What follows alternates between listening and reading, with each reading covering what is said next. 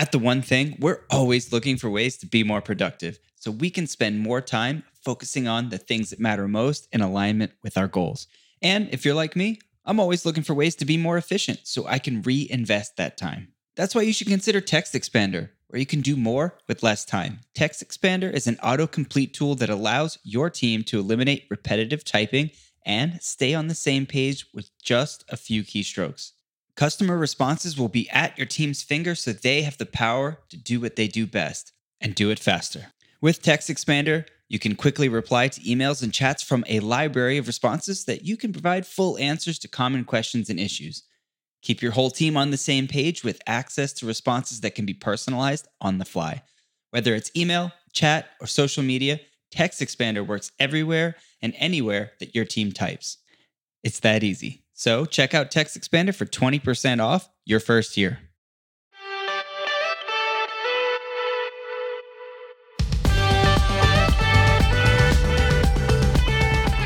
Hey everybody, welcome back to the One Thing Podcast. I'm Chris Dixon, and today we had Mike Michalowicz on the podcast, and Mike has written at least 8 books about transformative business concepts and methodologies, and today we talked more about his new book, All In, and he shared a really cool acronym for building unstoppable teams. He called FASO, so finding the right fit, the abilities, the safety of your teams, and creating ownership within them so that you can build unstoppable teams. And I think there's a lot of great takeaways from this conversation. So if you want to hear what Mike thinks about recruiting the right talent, transforming employees into superstars, matching individual abilities of your team with the needs of the organization, and how to elevate your company to where every employee cares as much as the owner, then you're going to love this conversation with Mike Michalowicz. So let's go talk to Mike.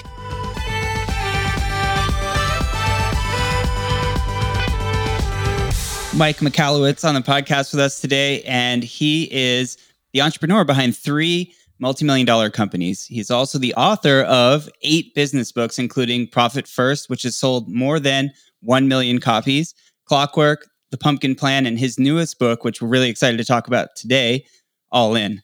Welcome, Mike. Thanks so much for being here. Excited to talk to you. Yeah, I'm excited to talk with you too, Chris. Thanks for having me on your show. I appreciate it. So tell us a little bit more about your journey and why you seem to be so focused on this challenge and this problem and what brought you here today. You know, I have a saying I've been using recently, and it goes basically this. I'll be on stage or something. I'll say, they say small business is the backbone of the economy. Speaking of small business owners, everyone nods their head like, yes, thank you. And then I say, well, I've run the analysis. This is true. I looked at the data and I say, I hate to say this, but small business is not the backbone of the economy. And then you see the droopy faces. And then I say, small business is not the backbone of the economy. Small business is the economy. And then people lose their minds.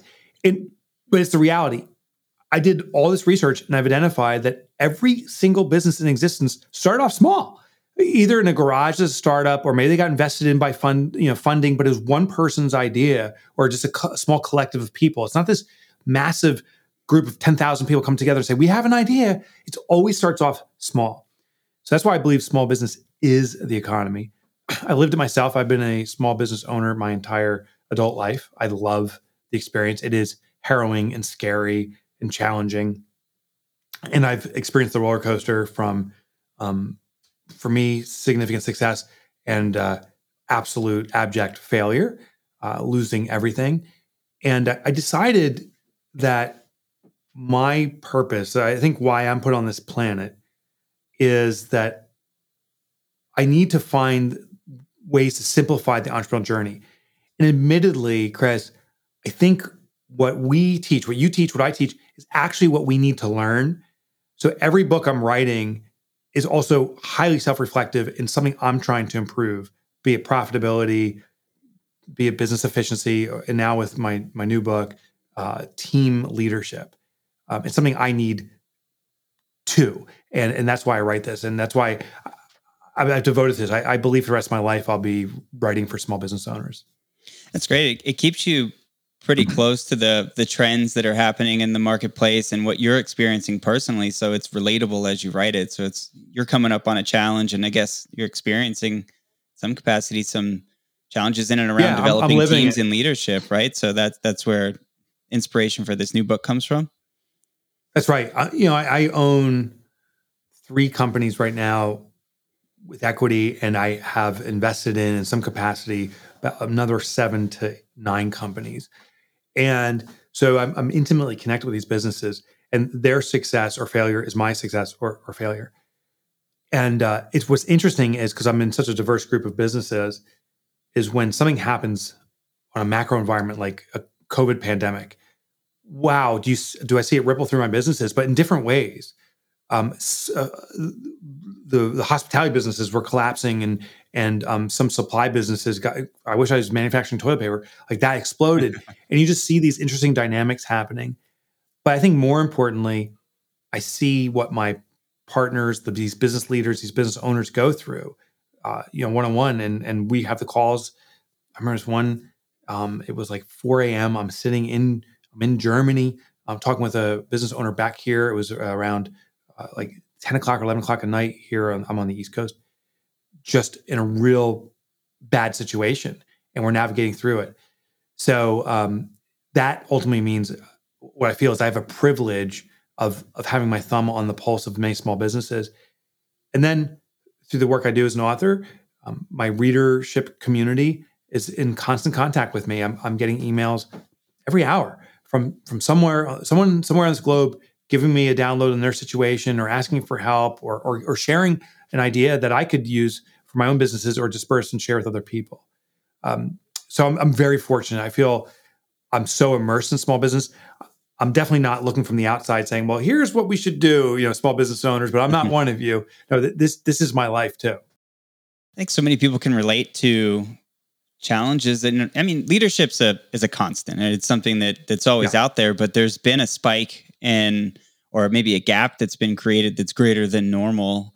And I'm curious to hear what you think might be some of the root cause of that, which would have ultimately inspired you to write this book. But I mean, there's obvious things out there. There's big work from home shift. Maybe it's swinging back now in many cases. I mean, you've got generational stuff happening. There's like these traps of workplace incentives that have really not produced fruit for us. I mean, what are the big things that you've run into or seen that may be causing this unusual blip in the challenge of leadership? Yeah. We have to act differently, betterly. That's not a word, but you know what I'm saying, as leaders. I think it should be. It should be betterly. We got to be betterly. Why I wrote All In, there was an inception point, and then the dynamic changed. So the inception point was, I want to say it was 5 years ago, but now I think when I really think about it, it's probably 7 or 10 years ago. I got a call from a Fortune 500, and I'm a small business author, and they said, "Hey, we want you to come in here and work with our team, recruiting, leadership." And I'm like, "Okay, I think you have the wrong number." And they said, "No. We see what you're doing, helping small business, and what we're really curious about is how these small businesses are getting talent, like really exceptional people." That are really driven to serve the company's mission, but also to achieve their own personal goals. How can small business who lacks the financial means, who doesn't have the full suite of benefits, we don't have all those things that entice great people. How come great people are going to small business? We, as this large corporation, need to figure this out because we're losing the small business and we don't know what else to offer. It isn't the ping pong tables. Mm-hmm. It's like, oh, this is really an interesting insight. And that triggered me to research this out. And ultimately, I developed this model I call FASO, F-A-S-O, which indicates why great people go to great companies of any size. Well, as I started researching this and codifying it, deploying it and testing our own businesses, then the world changed. It shifted on its axis with the COVID pandemic. And so an environment that we were slowly moving toward with remote stuff, but this kind of old world expectation that people come into work immediately shifted. And we're not going back. Yes, some companies are trying to mandate and require, but the second you have to mandate or demand or require something, when people are forced to comply, they will seek to defy. So that's not sustainable. We have to cater to what people desire. And if you're forcing them to comply and there is no alternative, they will seek employment elsewhere. So the COVID pandemic became part of it. And then many stories I was reading in the news about these traditional command and control structures where the leader of the company says, this is what we're doing. It kind of flushes down. And everyone's expected to behave a certain way, but this is a person that's not involved watching from the outside. So all those things weren't working or changing or shifting. And so that's what caused me to conceive this book and address this. I think the employment environment we're in now and the leadership environment is in this best position ever. I think we are positioned for extraordinary improvement and change for the leaders who adopt it. And that's why I think All In is timed nicely to serve that movement. Yeah, I love it. Can you tell me a little bit more about FASO, FASO, and what that looks like? Yeah. Ooh, I got all excited. Yeah, I can go on for hours. Yeah. So the FASO is an acronym, FASO. It's the model I documented, but it already existed. But I just pulled in the piece and said, oh, I see how this works together. That is a way to recruit extraordinary talent, to retain extraordinary people and talent, and to raise the bar for the entire organization. F stands for fit. It's the first stage. And ironically, most businesses don't even really consider about this, but it's the true intrinsic needs the organization has. What most businesses have done historically is they've identified an organizational chart, usually a pyramid-like structure, and they have all these titles. There's a president or a CEO. There are some other C-suite folks. It depends on the size of the business. Even microenterprise with like 2 or 3 people has a CEO and the COO. And there's a structure put here. And what many of these businesses were doing was a command and control environment. And when it came to finding people to fit in, president, who would be a good maybe marketing person? And so what we were doing is we were matching people's talent to a title. And that was the mistake I saw. People would come on and maybe be really good at something, but not be able to fulfill other obligations in that role. And then we're being maybe terminated or let go in some capacity. I'll give you an example, because I did this. My own business, this is a few businesses back, we needed to hire a receptionist. We had many people physically coming into our office. While we identified the role of a receptionist, and the receptionist would have to greet people who walk in, answer the phones, but also that didn't happen all the time, so data entry and other components. A person came on, and it was a woman. She was amazing at that quick personal bonding. So when someone came in or she answered the phone, you felt a sense of comfort, and she would take care of you. But then when it came to data entry, and we had her doing some accounting, it was a nightmare. That just was not her skill set. And so we said, gosh, we don't have the right receptionist. I guess we have to let her go. Well, at the same time, I was evaluating one of our salespeople who was a closer. She was amazing at closing the deal. She sucked at the relationship, though. She couldn't farm if her life depended on it. It's only when we had an opportunity in our grasp she'd be the one we send in. And she was meticulous in tracking the accounts once we had them on board. And we said, oh, this is it. Let's take our salesperson title and actually move her into the right roles. Great at data entry tracking. She could be doing our accounting work.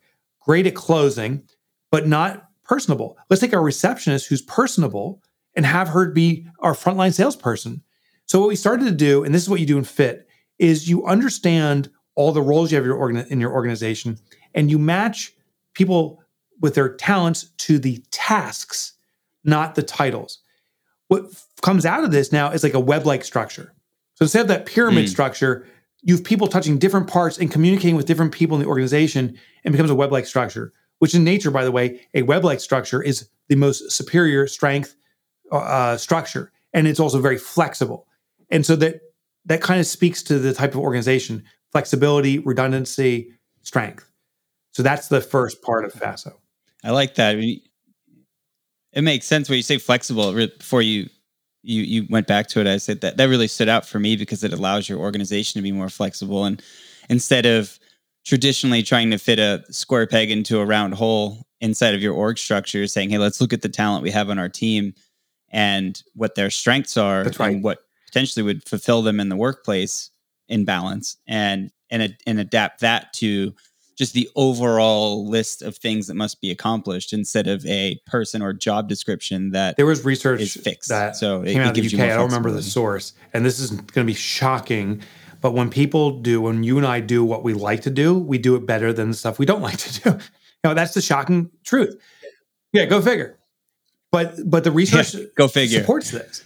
And what our job as a leader is to find out what people are naturally talented toward, what they naturally enjoy to do, and fit them within the organization that way. It's not these cut in the box, square peg round hole situations like you said. It is much more morphic. And great leaders recognize that and do that. So the takeaway here again is match talent to task, not to title. Is there a balance to be aware of, or an edge that you could perhaps fall off of with being if the business too far has into the to spectrum? modify what it's offering to cater to what employees are most capable of, or talented at, and the business starts changing, that's the problem. So it's kind of like the business structure or offering suite must stay consistent, because otherwise you start modifying. Now you have to cater to different clients, and it becomes very dangerous. It's too amoebic like. So you want to keep the structure, the box of the organization, and put people in and let them flow in the way they naturally fit.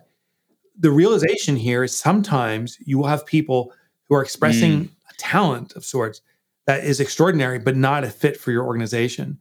And that's where a great leader will recognize that and turn them on to another opportunity, even if it's outside the business, to serve that. And I'll give you an example. We had a person here who was filling, among different roles, the scheduling responsibilities for me. That's one of the tasks we need taken care of. Her name was Lisa, and she was good at it. She wasn't great at it, but she was good at it. It just wasn't her thing. It was very detailed and it was very dynamic. It shifted sometimes by the hour or by the minute. But what we found during interviews, we could do ongoing interviews, by the way. That's another technique. So you interview when you hire, but you also continually interview when people are on board. We call them one-on-ones, just dialogues. And it came out that she had this passion for firefighting. She was a volunteer firefighter and so forth. And we're like, wow, we have an extraordinary firefighter here who is a scheduler. So step one is, how do we make the scheduling more like a 911 schedule? Because that's what a firefighter gets involved in, so it can give her a taste of it. Second step is, ultimately, she's a fit not for here, but for somewhere else.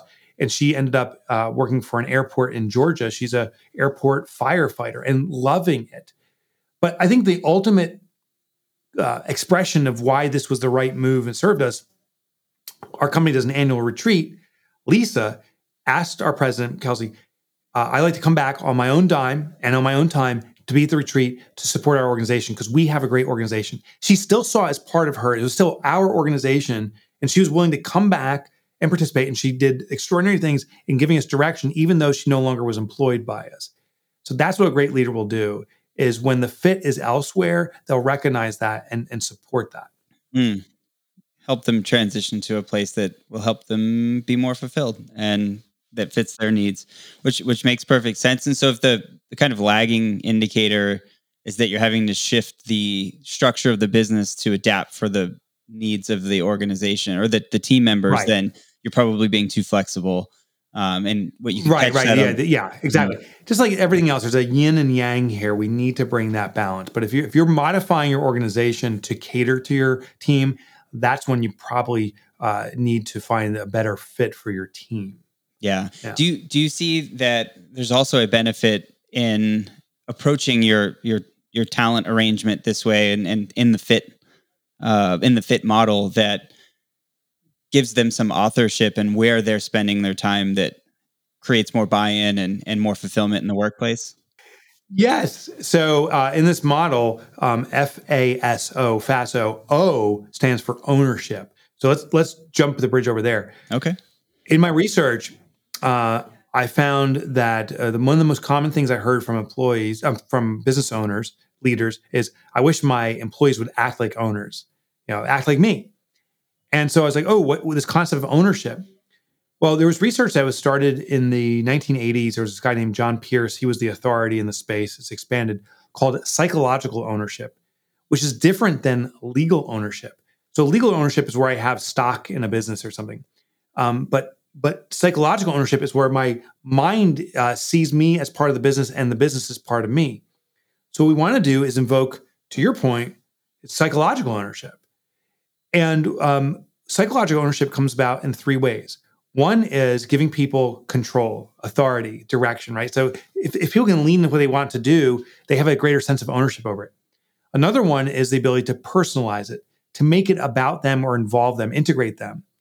And the last one is that they have control, meaning they have the ability to give it direction. So the ability to have knowledge, intimate knowledge, to personalize it, and control. So I may say control twice, but intimate knowledge, knowing something in detail is the other one. I'll give you an example just because it makes it real simple, is with cars.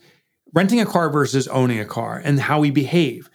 When someone rents a car, you go through that DMZ checkout. It's crazy, sirens and spikes and all this stuff. You show your license 100 times. They tell you, fill the tank, no scratches, clean interior, and limited certain miles or where you can go. When people, and I said this earlier, when we're forced to comply, we will seek to defy. So when I take a rental car out, the second I get to that traffic light, my God, I cannot wait for it to turn green. I'm going to see if these wheels spin. And I'll do donuts in the parking lot and I'll jam on the brakes coming in to a red light. I will definitely be more abusive of it. Now, if I own a car, I will absolutely care for it much more. I won't abuse it in that way. I'll get the car washed. I'll never wash a rental. I'll take all these actions because I own it. But here's what's fascinating. I don't own my car. The bank owns my car. I'm making the payments on it. So I don't have legal ownership. I have what's called psychological ownership because I have control. I decide when and where I'm going to drive it. I have the ability to personalize it. I can put dice on the rear view mirror. I can tune the radio stations to the stations that I want, and they're my stations. I can set the car seat the way I want. So I have control and knowledge. I know it in detail. I know the business, the vehicle intimately. I know the nail that's stuck in the tire right now that's not leaking. Thank God. For yet. all those things give me ownership. And so that's what we need to do with our employees. Give them the opportunity to gain more and more knowledge about something, to have control over its direction and personalize it. And they will act like owners. Yeah. There's something we say a lot, and I like to say a lot, is authorship equals ownership. And so giving your team the opportunity to have authorship in their role, the business plan, That's right. direction will help them feel a sense of ownership versus having a very command and comply approach towards, hey, you need to act like an owner. You're just not going to speak to people that way. They're not going to hear you, instead of taking an approach of helping them actually build what is the piece of the business that they own. That's right, Chris. One of the great reveals is when you hear an employee, a colleague saying, this is mine or this is ours, are signs of psychological ownership. So this is my job. This is our company, are all indicators of that. But when they say this is the job or this is your company, they are actually disassociating with it psychologically. So look for those indicators. And to your point, you can't say you have to act like an owner. You have to give them the opportunity to experience that ownership psychologically. It seems like, at least from my experience and from the outside looking into other organizations, that there's more of a headwind around ownership than there has been in the past. And it could be somewhat of a generational thing. I mean, we had this whole quiet quitting pop up and people saying like, look, I'm going to do exactly what I'm asked to do and nothing more. And even that's going to be a fight. Yeah. And it's interesting. So if ever now is a time where you really need to shift your focus towards this and how you create ownership within your teams. I write about quiet quitting in the book. And I was actually a quiet quitter. I sold one of my companies to a Fortune 500, acquired a business I had many years ago.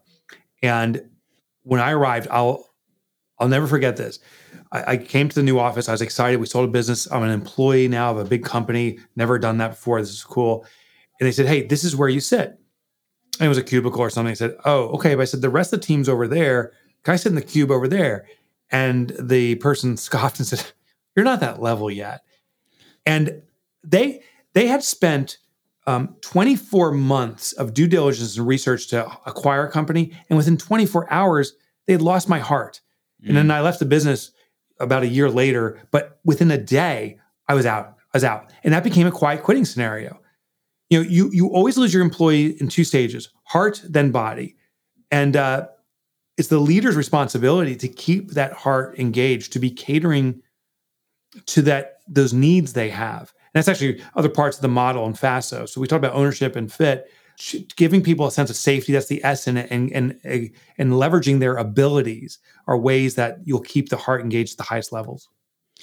It's heart, and what was the second you said?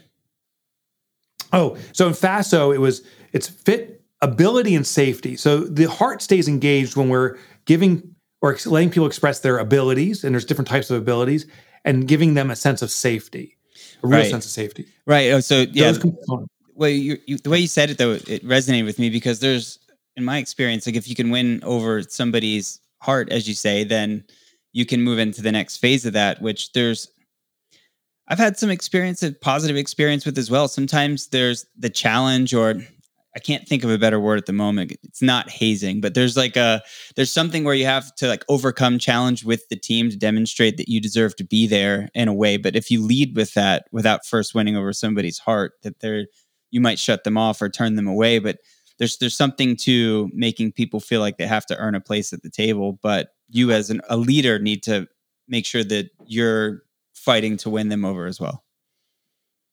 Oh, absolutely. I was in a fraternity in college, and they use that protocol, and a lot of organizations do. Is you have to exert an effort to qualify, because once you qualify, you realize you've exerted an effort. It actually affirms why you're here, Mm-hmm. and you're more devoted once you get in.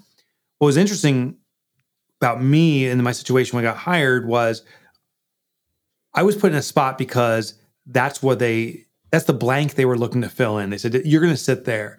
It didn't make sense. It wasn't like, Mike, we want you to prove your loyalty to the company.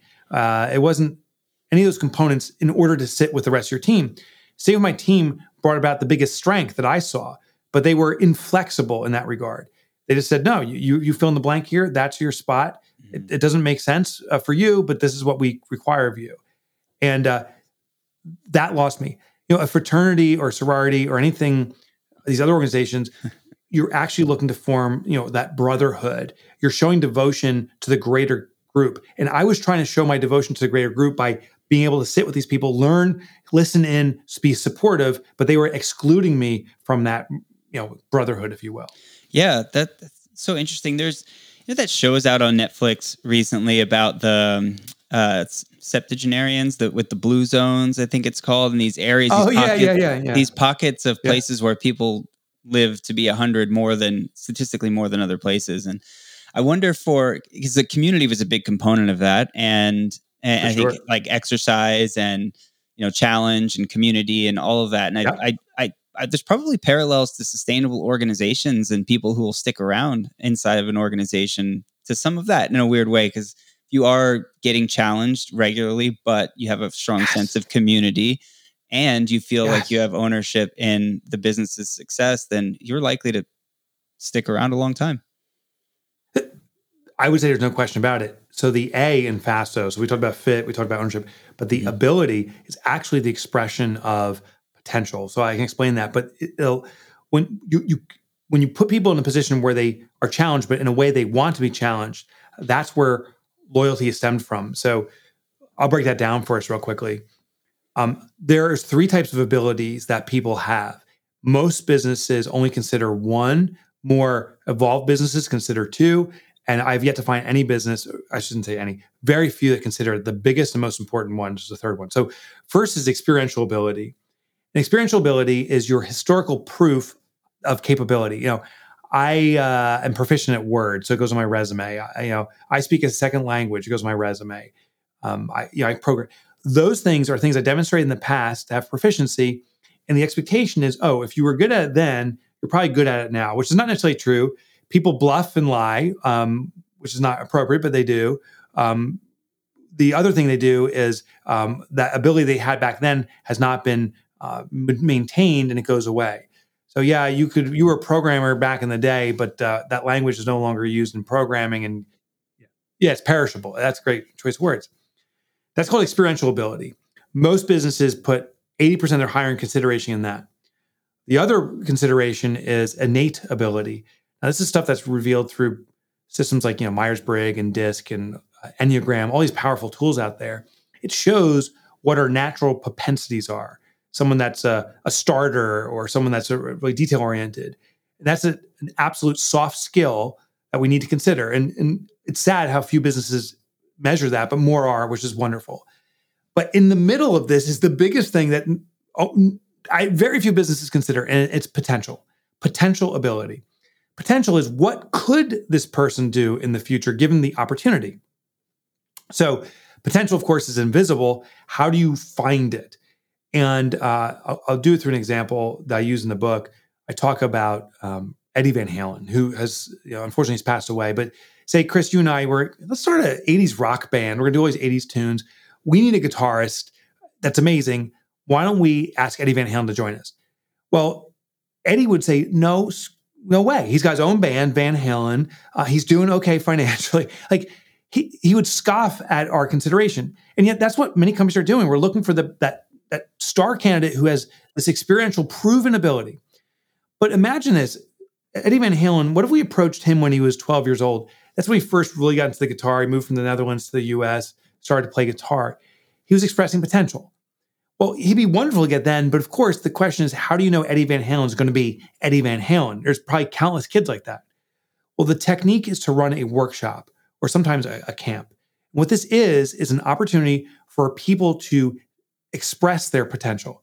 So if you and I said, hey, we're going to have a guitar workshop, maybe we bring in another guitarist and hire them to teach it because I don't play that well. And maybe bring them in and say, hey, Eddie, you can come to this workshop. We're going to teach you how to play guitar, and we're going to teach all these other kids. Eddie would likely show up. He was so interested in guitar. Yeah, he would show up and take lessons. But now the opportunity is for us to observe him. Potential ability always reveals itself in three ways. First, from curiosity. If someone raised their hand and said, I'd be interested in that, they're demonstrating curiosity. It doesn't mean they're going to be good at it, but it's the first step to potential. The next one is desire. Once Eddie's there, is he the one who's listening closely, learning, trying to demonstrate, repeating, practicing over and over again? That's desire. The highest level of potential is thirst. Thirst is where I can't quit it. Our job, if we're running these workshops, is to see which kids are more than curious, are showing desire, and is any kid really stepping up and thirsty, practicing extremely hard, coming in early, repeating the process. And that's how we could have found Eddie Van Halen. Now here's the thing. This isn't just a concept. This is used in practice all the time in a multi-billion-dollar industry. It's in the sports industry. College football teams, they have camps all the time with students that come in and demonstrate their skills and learn new skills. But the power of a camp is what's so interesting to me is every single student athlete gets better. We, the employer, get an opportunity to cherry pick the ones that are fit for us. In traditional interviewing, it's just the one person we think is a good fit and everyone else doesn't even know why they didn't get hired. In camps, everyone's getting better, but the people with the most thirst and demonstrating the most potential are the ones who get, tapped on the shoulder and brought in. And then I just want to give one last little example. It's a business example. Home Depot does this. Next time you go to a Home Depot and you see a sign up saying, hey, we have a workshop on building a birdhouse or something, bring your kid or come on your own. What they're doing is they're using that as a recruiting platform. And people don't know it. You go there, you build your workshop. Yeah, sure, you're ingratiated with the store. Sure, they want you to buy stuff from them. But they're observing the participants and seeing who is the most participative, what parent is helping other parents. And they tap that person on the shoulder and say, you really showed interest in this. Have you ever considered working at Home Depot? We'd love to have you. So workshops give us an ability to review or see potential ability, and then we can recruit those people. That's awesome. Yeah. And I mean, you see, there's demonstrated success in this, like you said, in the sports world. I mean, soccer clubs and or football clubs come to mind as a place where they farm talent and they get to see all the things you just mentioned. And everybody has visibility into the person's total skill set. So I had a question. So inside of ability, you talked about experiential, innate, and then potential. And then inside of potential, it was curiosity, desire, and thirst. And where do you, inside of potential, I'm assuming this is where it would fall, inside of the curiosity, desire, and thirst, where would you put receptivity to feedback as a trait? Yeah. Oh, yeah. You'll see that in desire, right? Okay. So curiosity, like if you said, hey, Mike, I'm thinking about going skydiving. I'm like, hey, I've always thought about that. Okay, I'll do one. That raising the hand is simply curiosity. But I may change my opinion when we're starting to load up on the airplane, or maybe somehow I get pushed out and I actually do it once. I think I would never do it again. It just doesn't feel like it's right for me. The person who does it and says, I want to do it again, that's where feedback comes in. And we say, hey, when you leapt, We want you to know that you were not holding the right form, and that causes a wind shear or whatever. Do it again. And people with desire will listen and say, oh, let me try to improve that. So feedback starts at the desire level, and it continues through the thirst level. Yeah. Interesting, Eddie Van Halen. Eddie Van Halen had a piano teacher. He was learning piano.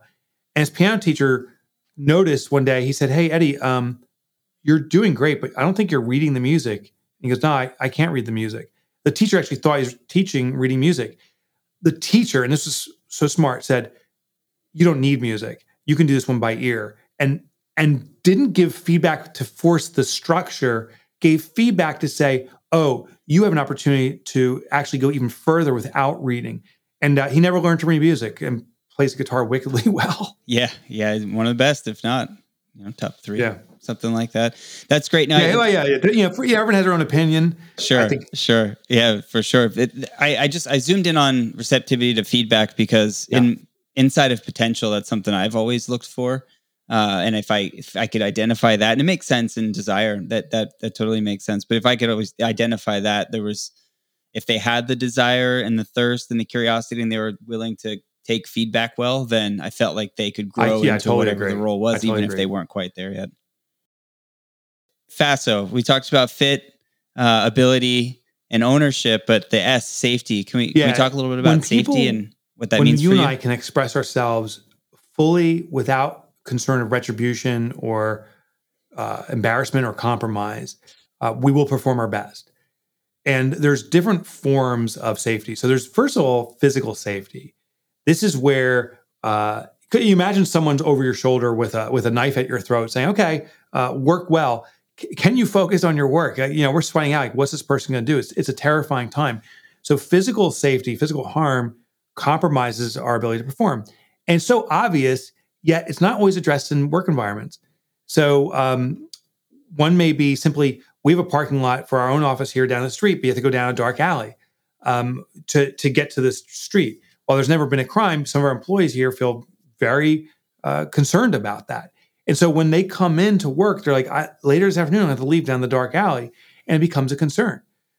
So as a leader of the team, I have to be aware of that. That is a safety concern. Then another form of safety is financial safety. And this all comes from Maslow's hierarchy of needs. We need physical safety. We need some security in our finances to know that we can bring ourselves a degree of comfort. Now, I'm not saying that a business needs to keep on paying an employee more and more. We do need to pay an employee what that position's valued at, what the worth is, of course, as long as we can afford it. But a company also has a responsibility to assure the employees of its own financial security. Open books. Many companies keep the books tight, and then one day they come in and say, we're in real trouble. We need to let some people go. And now the employer's like, well, what else is in trouble? Like, it puts us on this constant edge. So I'm not saying a company's always going to be fiscally healthy. We're going to go through a sawtooth experience. I surely have. During tough times, we're like, hey, we're going through a tough period, and this is how we're navigating it. When things are good, we're saying, hey, things are good, and we're squirreling away for tough times. But we're very open book about it, so people have a sense of security because they have a sense of control. For me, there's a really clear tie to ownership in that regard from experience, where I've worked with some organizations that were in a tough place and chose to go the path of transparency with their books. And you had team members who were stepping up in ways that they wouldn't have otherwise, because they may not have even known they needed to, and just taking ownership over things differently because they felt like they were a part of the solution. And that's a piece that I just wanted to call out. I think so significant that not only does it help people feel safe, but it also, you can provide a level of ownership and authorship by letting people see, and you never know where they're going to step up, and you wouldn't have known otherwise. 100% true and necessary. There are some other safety components. It's a emotional safety and relational safety. I think I can kind of blend those together. But do I feel safe in being my true self in my environment? And when people don't, they start bringing a different person to work than they do at home, and there's this disconnect. And therefore, we can't be fully expressive for ourselves. So a leader, first of all, wants to and should bring about that diversity and sharing, and usually has to do it by sharing themselves, revealing, hey, this is who I am as a human. Let's learn about each other as a human so that we feel in total comfort. And there's situations where people have left employment because they didn't feel safe with the relationships there. And no one was intentionally trying to harm this person or exclude this person. They just didn't feel they fit in. And then people will leave. So we need to give people that safety, emotional safety and relational safety by ourselves participating in that as a leader. Makes total sense. So fit, you need to find ways to make your team members fit within the organization that leverages their skills, ability, emotional, innate, potential, heavy focus on potential. You mentioned create an environment of safety. And then how can you have your team members take ownership and the success of the business? And that's the FASO. That's right. And I think great leaders focus on this holistic approach now with their teams. I do want to share, I'm not suggesting that great leaders are wishy-washy and allow, everyone do what you want as long as you're happy. And then there's this anarchy that comes about. We have to work within the structure of the organization. But we do have the ability to allow people to express their greatest selves by using this model. I know one of the things that you aim to enhance with the book is recruitment and finding the right talent. Is there anything more that you would offer with recruiting from your experience? I mean, obviously you talked about the workshops, and that's a way to farm talent and even from within your own team. But what else should entrepreneurs be thinking about when it comes to recruitment to build a team that is transformative? Yeah. So market the environment, not just the job tasks. So, in traditional advertisements, you'll see, computer operator needed, must have 7 years of experience, blah, blah, blah. Why not say, love Star Wars, we're geeks too. Looking for someone to work on our computers, and then express what your environment's like. The thing is, when we do something like that, it breaks the mold of the common, and the right person will say, finally, there's someone who's like me. I love Star Wars too. So be expressive of your corporate culture and your environment in your advertising, and you'll attract people that are a much greater fit right from the get-go. I mean, it ties back to that need to create community or foster community inside of your business.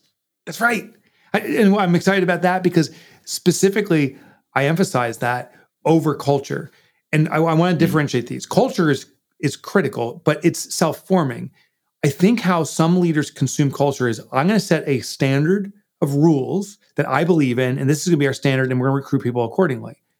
What I found is the community itself brings about a all-inclusive culture. So I'll give you a very personal example. My own company, I have a value that says no dicks allowed, which is kind of cheeky, it's kind of funny, but it's a standard that I won't behave in that way toward others, and it won't permit others to treat me that way. So I shared it with my team, I'm like, this is the value. And then someone came back and said, Mike, that is so bro-y, not a fit here. I was like, wow. And when we talked with the community, now our community is 8 employees here, but when I talked with my team, the feedback was, let's be the Ted Lasso. Ted Lasso's hot on TV right now. And that's who we are, the eternal optimist. And out goes the no dicks allowed, and in comes the be the Ted Lasso. And I think 10 years from now, it may not be that anymore. It's more morphic. So culture is an expression of community. And what we need to do as leaders is build a diverse community and seek what the common values are from it. And that boils up to be our culture. Yeah, that's so good. It's difficult because if you focus on culture first, and I'm sure you've experienced this a million times, and I know I have, where you try to force create it, and it's just something that almost feels like it needs to happen organically, but you can foster it, is what you're saying, or what I'm hearing. You can foster the development of an organic community through the development of community or culture. That's exactly right. Yeah. And versus trying to say, hey, here's our culture on the wall, and no one's bought into it. Right. And people don't buy into it because they don't have ownership over it. It's funny when we were talking about ownership, the ability to have intimate knowledge, control, personalization. When someone has their own idea voiced, they are much more likely to believe in it than if they hear the same idea from someone else, because they had the control of voicing it and so forth.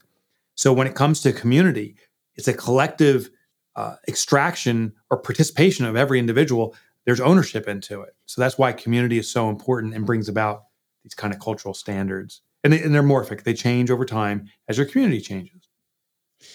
Yeah, that makes sense. So you've got, if you're someone's listening and they're new entrepreneur or even experienced, but they've got a relatively developing team and they're trying to raise the bar for their team members, transform them into superstars from where they are. Is there anything else that you'd offer for them from your experience that would help start to foster some of that development? Yes. I think I wanted to give a little mental shift is that everyone you consider, be it employees or contractors, part-time or full, subs or not, is that everyone has a potential. I mean, everyone is an A star in waiting or A player. I ran a survey. I do this informally, but I've been doing it a lot now with live audiences. I'll say, hey, to the few hundred people, sometimes 1,000 people in the room, who here is an A player? Every hand goes up. I would say 95% of the hands go up in every audience I've spoke with, employees or otherwise. And I say, okay, how or what percentage of the environment are A players?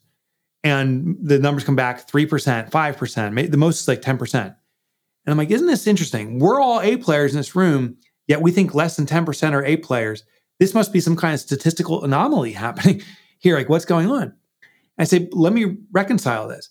I believe everyone here is an A player because you have control and authority. You're doing what you want to do. I believe everyone has a potential. If we give the opportunity for people to express their true selves, to give them control, the intimate knowledge, personalization over what they do, they will be A players. If people can express their true selves. Going back to Eddie Van Halen, what if I hired Eddie Van Halen to be an administrator here? Would he have been good? I don't know. He may have even sucked. I don't know. Because his true potential was in playing guitar. A great leader is listening very closely to where someone's potential is and directs them there. And then they become that rock star that they always were. So my argument to new businesses, everyone you're considering is an A player in waiting. They may not be an A player for your organization, and that's where fit comes in, but they are. So go in with that consideration, and it will open your eyes, I think, in a much greater way. It's interesting.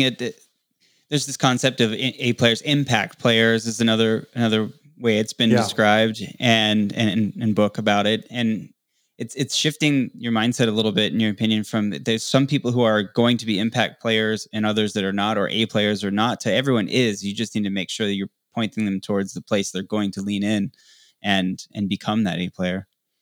Yeah. That's exactly right. That's exactly right. Okay, great. Well, if you could have our listeners take away one thing from the conversation today that would help them in the development of their business or anything, what would that be? Great leaders are the heartbeat of a great organization. And I think we can all step into it. We all have leadership roles, but particularly if you're a small business, particularly if you're a startup business.